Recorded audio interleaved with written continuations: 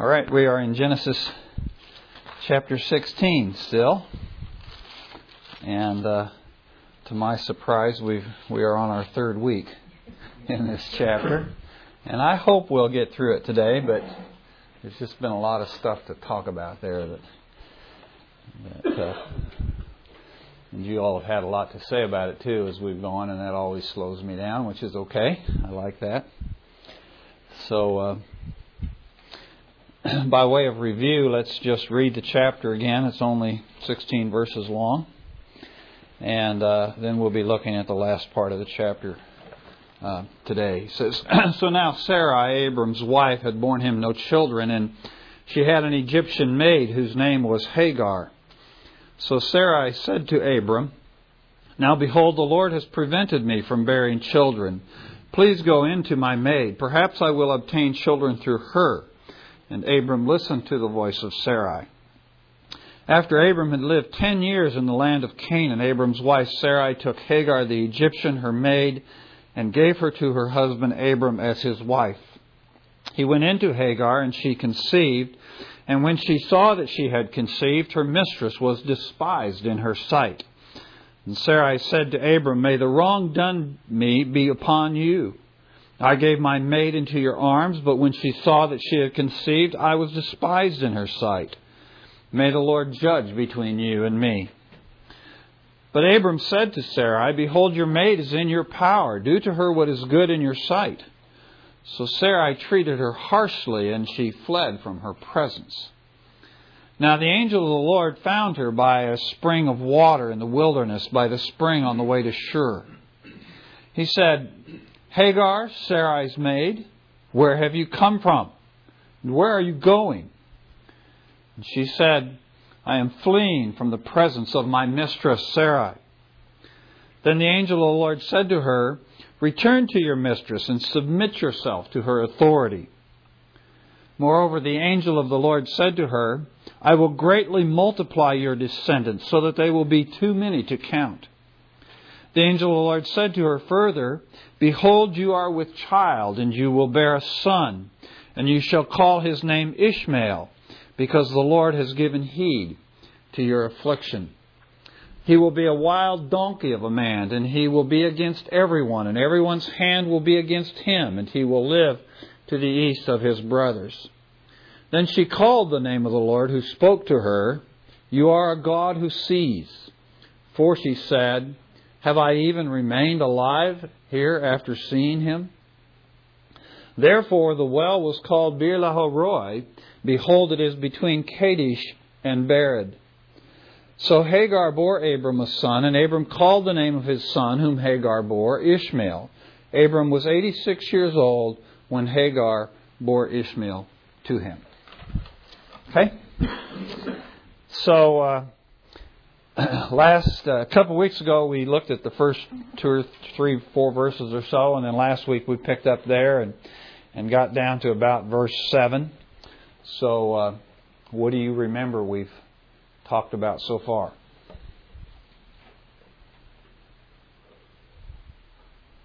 You were going to tell us today why Okay, she remembers I made a promise. I intend to keep that promise, by the way. Okay. Yeah, I intend to keep that promise today. What else?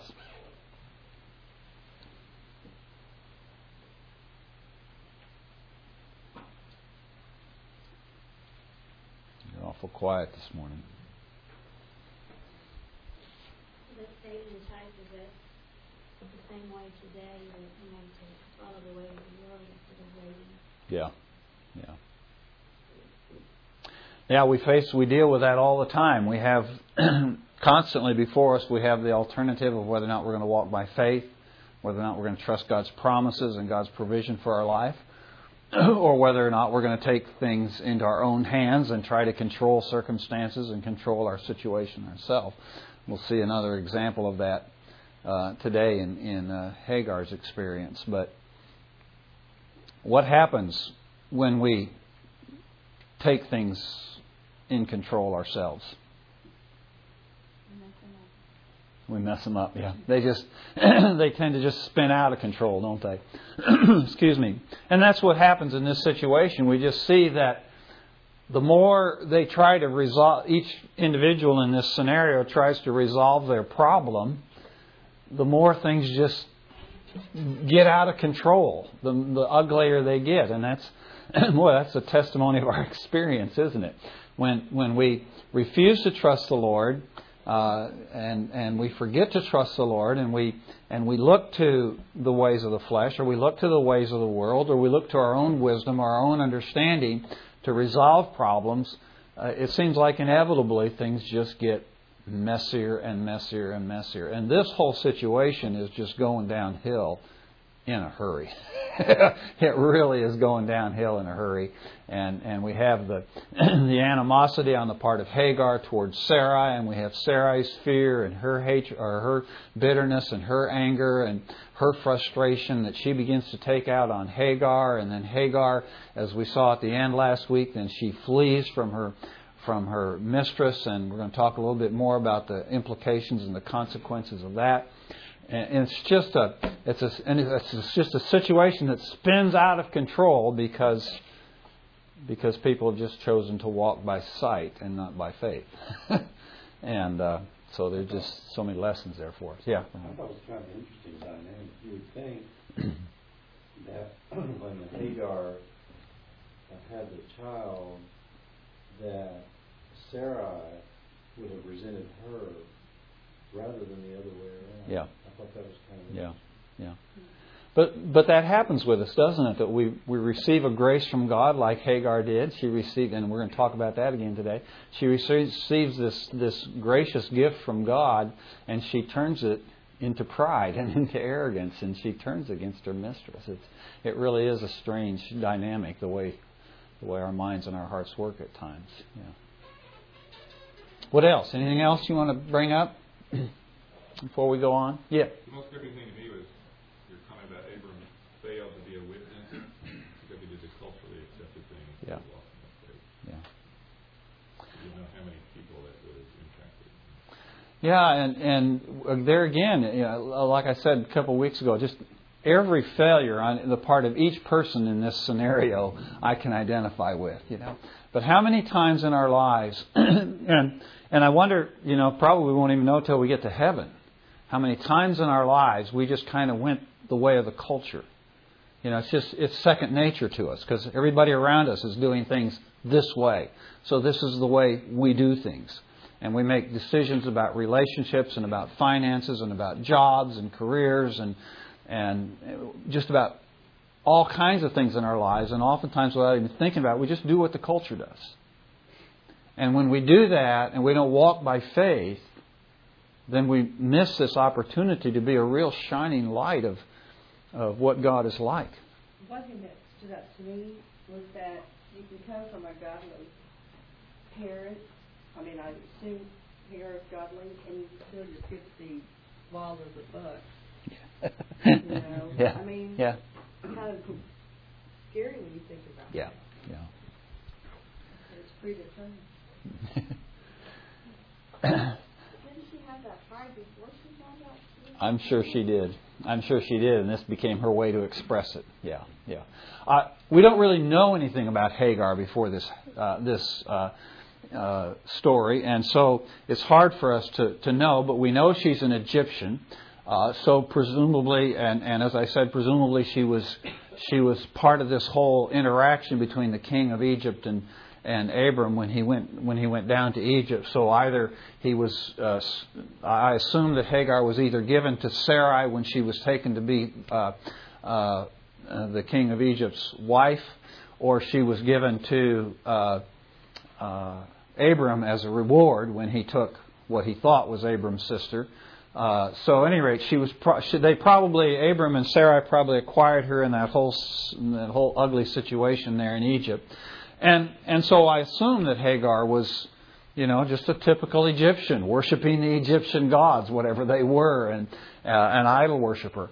Now she has lived for some time in the household of Abram and Sarai, but how much has she seen about their God and understood about their God, we really don't know.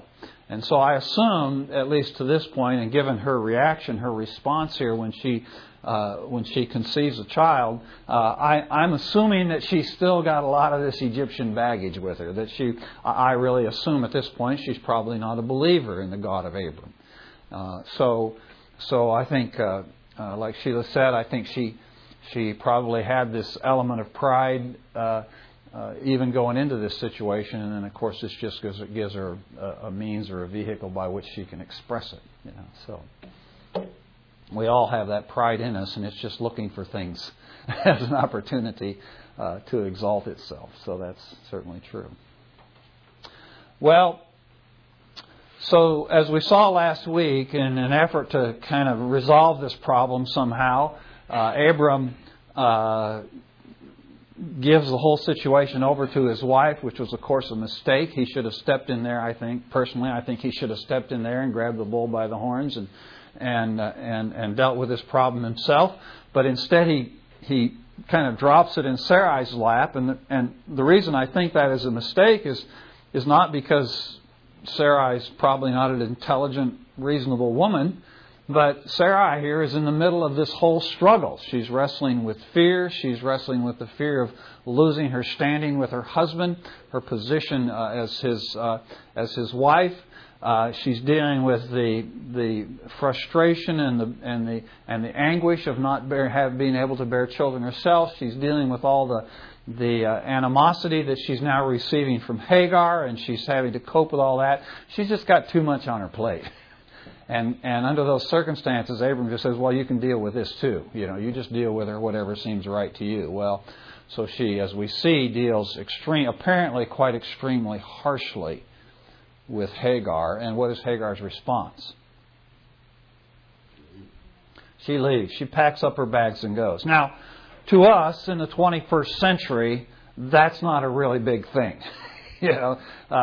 People are always packing their bags and moving and getting out of difficult situations today. And we live in a culture where you can do that. Okay, but what we have to remember is the things we've talked about already before in setting the context of this culture in Genesis. What kind of a culture is this? What's the basic fundamental element of this culture? She's property. Pardon? She's property. Well, she's property, yes. Okay, she's a slave. What?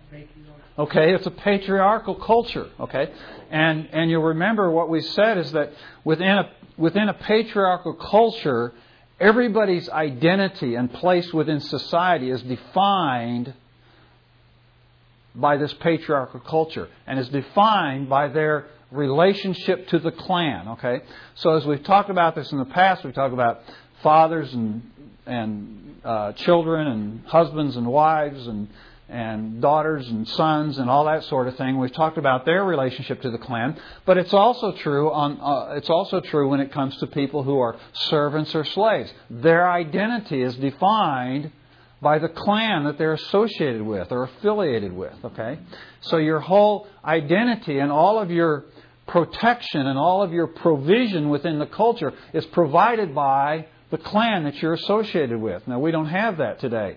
The way our culture is structured today, people are able to provide for themselves.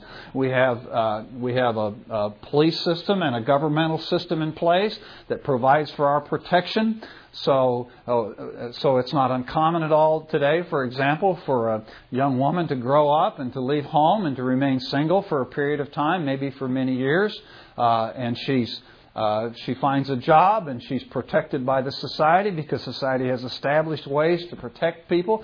But in the culture that we're talking about here in Genesis, that's not true. If you don't have an identification with a clan, you are really vulnerable. Okay, you have no identity, you have no protection, and you really have no provision. All of your provision is provided for by the clan. So when we understand that, then we begin to realize Hagar's utter desperation in the step that she makes. Because here's a woman. First place, she's a woman. Second place, she's a young woman. Third place, she's pregnant. Fourth, she's an Egyptian. Fifth, she's a slave. And now she has chosen to disassociate herself from that clan, the clan of Abram, to disassociate herself from her clan and just to go independent. And when she does that, she loses all of her identity, and she loses all of her protection, and she loses all of her provision. And when we see that, then we realize how absolutely desperate this woman is. And we realize, too, as she's out here and she is on the way to Egypt, we know that because it says the angel of the Lord found her by this spring on the way near Shur, which is between Egypt and Canaan, and it's on the way between the two. So we know she's on her way back to Egypt. That's her mindset. She's going back to Egypt. But she's out there. She is all alone. She has no protection. She has no provision. She is with child, and she is, of course, a woman. This is a woman who has really made herself extremely vulnerable in the culture. Okay? She's just out there on her own. And she has done so because she has felt compelled to do that. Why? Why would this woman make this radical step in her life under these circumstances? She was rejected by Abram and Sarah. Okay, she's being oppressed. She's being afflicted. She's being mistreated by her mistress, and she feels that the only way that she can right her ship, so to speak, is to flee from this oppression that she's under. But the problem is that the environment of oppression that she's under is also the environment that provides her the protection and the provision that not only she needs, but that her unborn child needs. And so she has taken this step of rebellion and rejection of authority in her life, because to her, that's the way she solves her problem. Now, of course, none of us have ever done that, right? None of us have ever rejected authority and rebelled against authority because we thought, well, we just, the authority in our lives is just creating so many problems, we've just got to do that. Now, admittedly, we're talking about slavery here, and we look at slavery from a 21st century perspective, okay? And we have to understand that when we put ourselves back in Genesis, we're dealing from a totally different perspective. And though it's very clear as you go through Scriptures that God is opposed to slavery, it's very clear that He allowed it. We should point out, too, that slavery as it's characterized in Scripture oftentimes, is nothing like the slavery that we're familiar with from American history. Slavery in American history was a particularly vile and evil form of slavery. And not that any slavery is good. But my point is that God permitted slavery within the context of the social structure. Because that was, under the social structure and under the culture, that was how those people could be protected and provided for. Okay? Not that was God's ideal, but that's the way the society operated. And so for Hagar's benefit, and for the benefit of her unborn child, it was better that she be back under Abram's roof. Okay? Which becomes clear as we go through this passage, that God instructs her to go back. Now, eventually, of course, she will leave. And when she does leave, she will leave not only with Abram and Sarai's approval, in fact, they push her out, but also with God's approval, because God has a plan which fits into the whole scheme of things. But at this point, what Hagar needs more than anything else is she needs the protection and the provision of her patriarch. And she has rejected that because she thinks that's the only way she can solve her problem. Okay? Well, the question we might ask ourselves is, was there another way she could have solved her problem without fleeing? Yeah. If she had not been disrespectful of Sarai, if she had not had contempt for Sarai, the whole problem wouldn't have developed. But this is just the part of way things happen when we take things into control in our own hands. They spin out of control. Abram reacts in a way he shouldn't react. Sarai reacts in a way she shouldn't react. And Hagar reacts in a way she shouldn't react. But had she shown the kind of respect that she should have shown to Sarai, then it wouldn't have been necessary for her to flee. But she does flee. So here she is. She's out here. She's vulnerable. She's exposed. She's in extreme danger and peril. She has no provision. She's out here by herself. She's here in part because of her own rebellion and her own sin and her own disregard for God's ways. So she's out here in this circumstance, and what happens?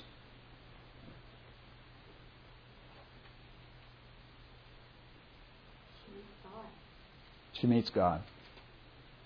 And it's interesting the way it says it here. It says, the angel of the Lord found her. Now, oftentimes in the Scripture, when it refers to the angel of the Lord, it's talking about a Christophany or a theophany. It's talking about the Lord disclosing Himself or revealing Himself in some kind of either angelic or human form to some individual. So we have a number of these in Scripture, and a couple of the most memorable Christophanies in the Old Testament would be, of course, the Lord appearing to Moses on Mount Sinai and interacting with Moses in the form of a Christophany.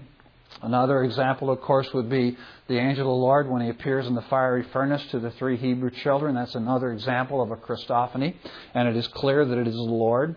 And here also, it really is clear. Now, there are some commentators who think that this is simply an angel and not specifically a Christophany here, but I think the passage makes it pretty clear that it is a Christophany, that this really is the Lord appearing in a form in which He has draped or shrouded most of His heavenly glory, and He appears to her either as an angel or in a human form, and He is described here as the angel of the Lord. So the angel of the Lord, it says, finds her. Now, this really is pretty remarkable here, because we are dealing here with somebody who is outside of the line of promise. Okay? We've been following the line of promise all the way from Genesis chapter 2. We've been following that line of promise, starting with Adam and Eve and on down through the line. And we've been following this line of promise. And we see how, there are all these other branches of humanity that branch off from the line of promise. But there is this distinct line of promise that we've been pursuing, and we've pursued it all the way down through these various men of God, all the way down from Adam and Eve. But here we have a woman who stands outside of the line of promise. She is an Egyptian. Okay? And she is a woman. Okay? And now we see that she experiences a Christophany. She experiences an encounter with the living God where He makes Himself in some limited or limited form, makes Himself obvious to her, apparent to her, and she sees her. Now remember, the book of Genesis is written by Moses, along with the rest of the Pentateuch. It is written while he's in the wilderness to place into the hands of the children of Israel an understanding of who they are and where they've come from and where they're going in preparation for them entering into the promised land. So when the children of Israel for the first time hear the book of Genesis read, or for the first time read for themselves the book of Genesis, where are they?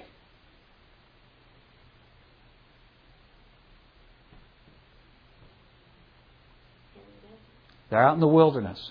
Where have they come from? What were they doing in Egypt? They were slaves. And so here the children of Israel, who have just recently encountered all that stuff they encountered at Mount Sinai. And they've seen Moses, and they watch Moses as he goes into the tent of meeting, and he meets with God face to face. Okay? And so they have this view of Moses as this profound spiritual leader who has this regular encounter with God, where he goes in and he meets with God face to face, and he comes out and his face is shining, and so it has to be shrouded.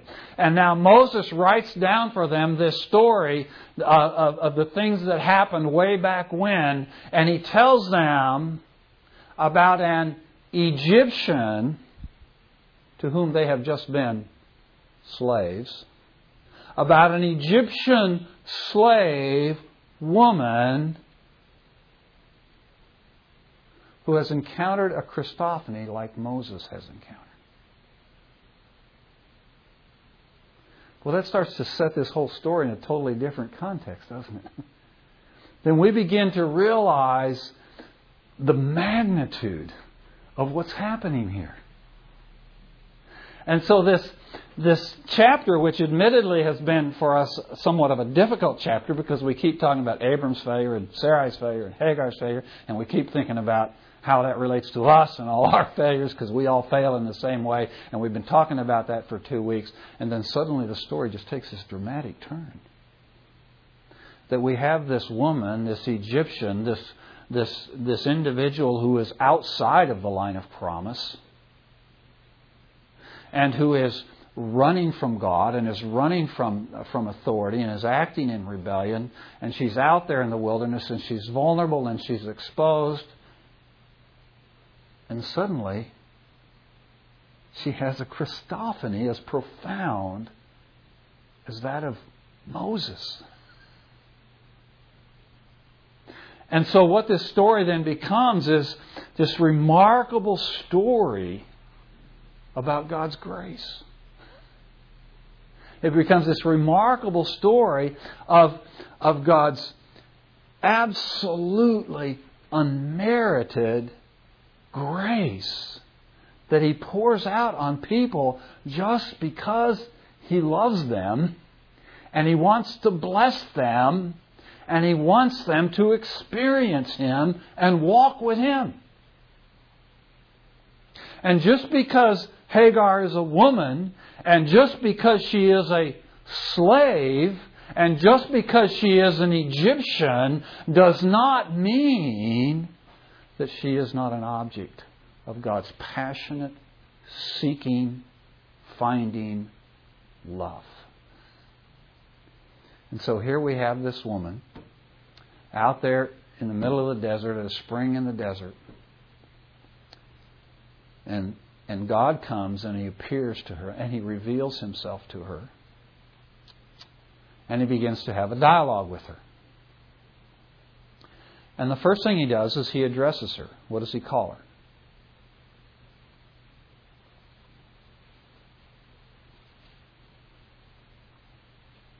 By her name. Calls her by her name. Now, what's particularly interesting about that is that there is no other example in any ancient Near Eastern literature where a deity addresses a woman by name. Not even in the Old Testament.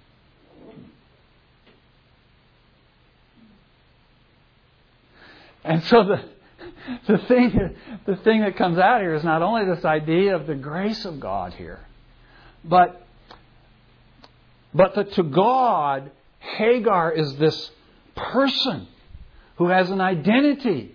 She has a name. And in spite of all the things about her that we would think, well, she's just this lowly kind of no person, and she's now disassociated herself from the clan, so she even has less identity. All of that is true about her from our perspective, but from God's perspective, He knows her name. And He calls her by name. And He identifies her place. He says, Hagar, Sarai's maid. And He addresses her by name. And then what does He do?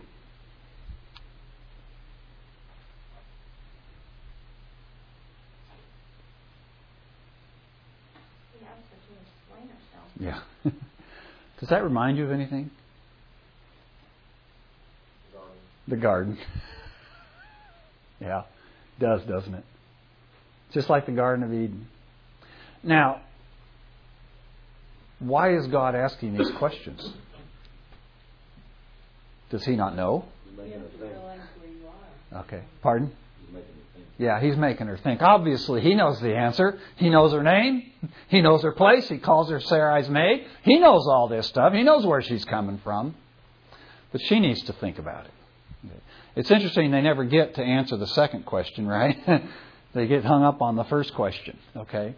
But he asks her, he says, where are you coming from and where are you going? And he's trying to get her to think about what she's done to herself and the predicament that she's in because of her act of rebellion and her refusal to submit. Okay. So he's trying to get her to think about those things. Now, I don't know what all went on in this interaction. You know, oftentimes we assume when we read a story like this that we're getting the whole story. Okay. Well, we may not be getting the whole story. We may only be getting the highlights. Okay. We're only seeing the things that the Holy Spirit through Moses wants us specifically to know for sure about what's going on. So there may have been more interaction that went on between the Lord than simply these very brief, succinct sentences that are recorded for us here in Scripture. There may have been more to it, I suspect, that there probably was. But the essence of it is that God quizzed her, that God asked her questions in order to get her to think about what she has done. Once He has done that, and she has answered and acknowledged that she is fleeing from Sarai, notice she calls her my mistress Sarah. I'm fleeing from the presence of my. So she's acknowledging that even though she has acted willfully and in rebellion, that's still her rightful place. That's really where she belongs, and she acknowledges that. Okay, and then. In the narrative here, we just move directly on into the other things that God has to say. And this is one of the reasons why I suspect maybe more happened than is recorded here, because I think that there's obviously something that's happened where where Hagar is beginning to at least have some change of mind about what she's done and where she's going and where she's headed. Okay. So then God says to her, He says, I will greatly multiply your descendants so that they will be too great to number. And then He goes on and He says further to her, He says, you are with child and you will bear a son and you will call his name Ishmael. Why?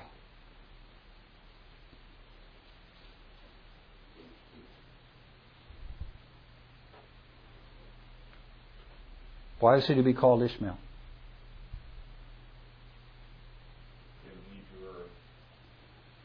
Because he paid heed to her affliction.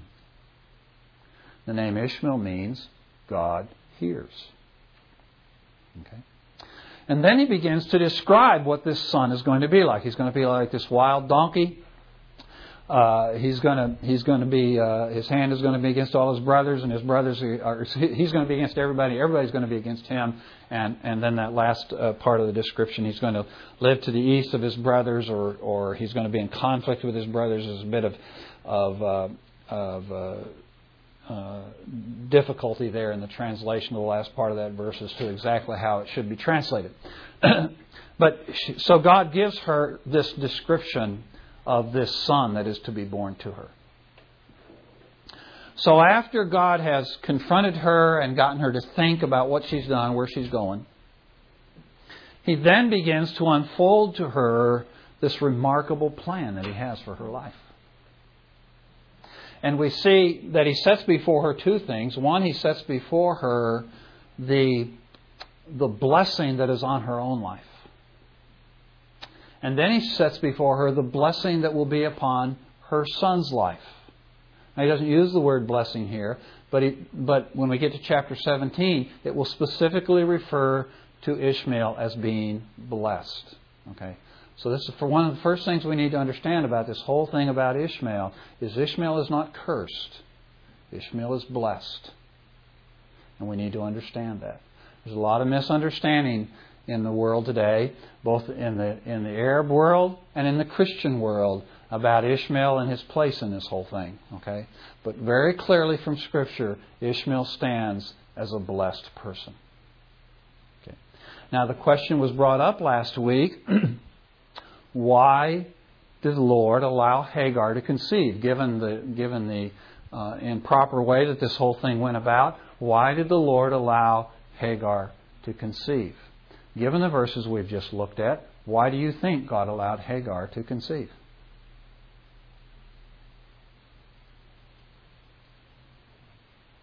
I think it's still harder to understand. So we've muddled it up, huh? Okay. Is there anything in that passage we've looked at that might give us a clue? I think so that He's God of all people, not just. I mean, here's an Egyptian that He's come to directly, called her by name. So it wasn't just about one race of people. I mean, this is, they probably didn't see that. Okay. I do think that's part of it. I think that's kind of the unstated reason. But I think there is a stated reason. What is the stated reason? What is His name? What's His name mean? God hears. God hears. What specifically is He referring to when He says God hears? What is it that God heard? Her affliction. The reason God allowed Hagar to conceive a child is because she was afflicted. It was God's gracious gift to her. It was God's reward, if you will, to her. Because of all that she had experienced, all the affliction that she had experienced in her life, all the difficulty that she had experienced in her life. And the thing that Hagar discovers now is that this child that she's carrying is not just this kind of random thing that happened just because she and Abram had sex together and it just happens, And so now she's really a cool person because she got pregnant and Sarai couldn't. And instead of now this kind of gloating over her pregnancy, she suddenly realizes that this conception, this pregnancy, is a gift from God that has come to her because God, whom she didn't even know before today, has been watching her all along and has been listening all along and has known all along the affliction and the suffering that she has been encountering. And because of all of this affliction and all that she has endured, God has graced her with a son. It's an act of God's grace and mercy on her for all that she has endured. And then I think it goes further to the point that Hal was alluding to. Is we have to remember this whole idea of bearing children and having children. It all goes back to Genesis 2, right? It goes back to the blessing of Genesis 2. And He blessed them and told them, be fruitful and multiply. That's why the psalmist says, children are a gift from the Lord. Okay? And as I've said several times in the last couple of weeks, all children are a gift from the Lord. Children born from rape are a gift from the Lord. Children born from adultery and fornication are a gift from the Lord. They are God's merciful gift. They all are. And we have to keep that paramount in our minds, or all kinds of evil and distorted things come out of thinking anything other than that. And so Ishmael is a gift from the Lord. And one of the things that God is doing in blessing us and multiplying us is He's doing the very thing He started out to do clear back in the garden, which was to raise up for Himself a whole host of people who would glorify Him and enjoy Him forever. The Westminster Confession, what is the chief purpose of man? To glorify God and enjoy Him forever. And that's what God is doing. He is raising up a host of people. And God's intention in giving to Hagar this child, Ishmael, was that He might raise up from the loins of Ishmael a host of people that He might redeem by His grace and by His love and bring to heaven to enjoy Him forever and glorify Him forever. That's what God is about. And if we follows along with His promise to Abraham to multiply his seed. Absolutely, absolutely. And if we see Ishmael in any other light, if we see him as cursed, or if we see him as some kind of punishment, then we lose the things that the Scripture is clear to us about Ishmael. Is that he is a gift to Hagar because of her suffering, and that it is God's intention to raise up for himself millions and millions and millions and millions of people who will worship and adore him and enjoy him forever. Okay? Well, so then he goes on and he tells us a little bit about Ishmael. And I've been having a really good time here today because the longer I teach, the more it stays at 10 o'clock. And I realize God is really doing a miracle here because He's giving me all the time I want in the world. And then I looked at my watch and I go, it's 10:23. So I'm going to ignore that up there, unfortunately. So, at any rate, so then he describes to us what this son is going to be like. And he says in verse 12, it says, he will be a wild donkey of a man. His hand will be against everyone, and everyone's hand will be against him. And he will live to the east of all his brothers. Okay? Now, the problem with this verse is it's been really misunderstood and misused by Christians, primarily by Christians, but also this whole idea of who is Ishmael and where does he fit into the whole plan of God has also been really distorted and misused by Arabs, and particularly by many Muslims. Okay, so what we have to do is we need to stop and we kind of need to think about this for a minute. What do we know about the descendants of Ishmael? And what is God saying about Ishmael? And what is God saying about his descendants? Well, first of all, I should point out that verse 12 appears to address specifically Ishmael and his immediate descendants. It does not appear to address the descendants of Ishmael 4,000 years removed. Okay? There's nothing here about forever or forever like we have with the descendants of Isaac. Okay? So one of the problems that we have is that many Arabs, not all, but many Arabs claim that all Arabs are descendants of Ishmael. Okay, and that's part of their whole theology, and again, not with all, but with some. It's part of their whole theology, and they base a lot of their arguments about the Promised Land and Palestine and all sorts of things on this assertion that Arabs are the descendants of Ishmael. But the question is, who are the Arabs? What makes somebody an Arab?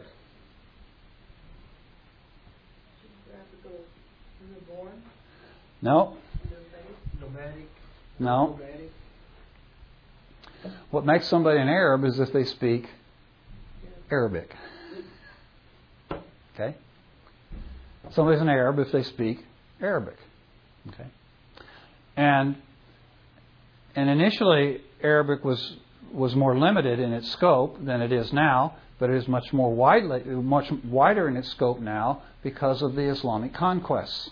Okay, when the Muslims set out to conquer the world, they were Arabs, and they extended it. They extended their conquest clear down into Africa and up into Europe and all over. So you have many different ethnic groups who now speak Arabic, okay? And we refer to them as Arabs, okay? But the reality is that the Arabs, who extend over a generally identifiable geographical area, embrace many of the descendants of the Table of Nations that we read about in Genesis chapter 10. Okay? Remember the Table of Nations? We studied all about those Table of Nations, and we even located where many of those various tribes initially moved and where they took up residence and established themselves. Okay? And now what we think of as the Arabic world, which covers from North Africa clear over through the Middle East and on beyond and up north into Russia and south into parts of Africa, that whole area embraces a whole host of ethnic groups, many of those ethnic groups clearly tracing their lineage back before Ishmael, clear back to the Table of Nations. Okay? So the assertion or the claim that all Arabs are the descendants of Ishmael is just flat out historically wrong. Okay? There are all kinds of Arabs from all kinds of different ancestors that if we could trace, we would end up tracing back to the Table of Nations. The problem is, because there's been so much intermarriage between these various tribal groups, and because, with the exception of the Jews, a few, if any of them, kept any kind of written records of their genealogies past a few generations, 10 or 15 generations or so, there's no way to trace it back. There's no way to know which ones are the descendants of Cain, and which ones are the descendants of Ishmael, and which ones are the descendants of Keturah, who was another child of Abram's later in the story. So there's all these other descendants of other ancestors who get lumped into this whole Arabic thing. Okay, so we need to understand, first of all, that when we're speaking of Arabs, we're not speaking of the descendants of Ishmael, and that will diffuse another misconception that is often propagated, is that the conflict between the Arabs and the Jews of today finds its origin in Abram and Sarai's sin. It does not. Okay? The idea that's propagated was, well, Abram and Sarai, they really blew it, and they had this son Ishmael, and he's the father of all the Arabs, and we have this prophecy here that says there's going to be conflict between the descendants of Ishmael and the children of the descendant of Isaac from Abraham. And so it's like God's prophesied this conflict that's always going to exist between the descendants of Ishmael, i.e. the Arabs, and the Jews. And so this conflict that we have today between the Arab and the Jew is inevitable because it's prophesied in Genesis chapter 16. Okay? There's just no basis for that. First place, the prophecy doesn't say that. The prophecy says that he is in fact going to be fiercely independent, and that he's going to be at war with everybody. Not just with the descendants of Isaac, but he's going to be in animosity with everybody, and everybody's going to be against him, and he's going to live out to the east of his brothers, okay? And he's going to be fiercely independent. And the significance of that to Hagar, as she's hearing this prophecy, is she is what? What is she? She's a slave. And now she's hearing that her son is going to be this fiercely independent character. He's not going to be a slave anymore. Now, there is a period of time in which he is a slave. He's a slave between the time he's born and when he's 13 years of age, and then God tells Abram to send Hagar and Ishmael away. And that is the time, that 13-year period of time, is obviously the time that Paul refers to in Galatians chapter 4 when he refers to Ishmael as being a son of slavery. Okay? But there will come a time in Ishmael's life when he will be liberated. He will be sent out. Okay? And he will then be this fiercely independent guy who's just really not going to get along with anybody. Okay? And he's going to live out there like a wild donkey. Okay? That's the gist of the prophecy. That's what God is trying to tell Hagar. It is not a prophecy that there is going to be millenniums-long conflict between the Jews and the Arabs. Okay? There's just no historical basis for that, and there's no historical ground for that. Okay? So you might ask, well, what is then the basis or the cause of this great conflict between the Arabs and the Jews? Well, there's a lot of factors there, and it's certainly more than we could ever go into today. There's geopolitical issues, there's historical issues, there's all kinds of reasons why this conflict goes on. Okay? But it's not just the Arabs that have been fighting the Jews for thousands of years. A lot of other people have been too. The Persians have been doing it, the Germans have been doing it, the Americans have been doing it. You know, we've all been doing it. Why? Because they are the people of God. And they are the line of promise. And Satan has been determined that he is going to destroy that promise and interfere with that promise. And so he's been on a campaign to do that. And the children of Israel have found themselves at odds with everybody for that reason. Okay. But the primary reason that the Arabs and the Jews don't get along today is because both of them have rejected the Messiah. Both of them have rejected the true seed of Abram. And that's why they don't get along. And when an individual Jew or an individual Arab and an individual Arab embrace the true seed of Abram, the wall of partition is broken down and they find peace together.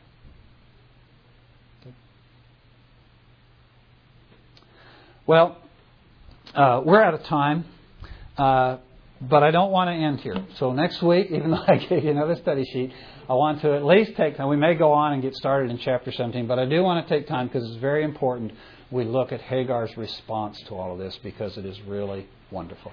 Okay? So next week we'll do that.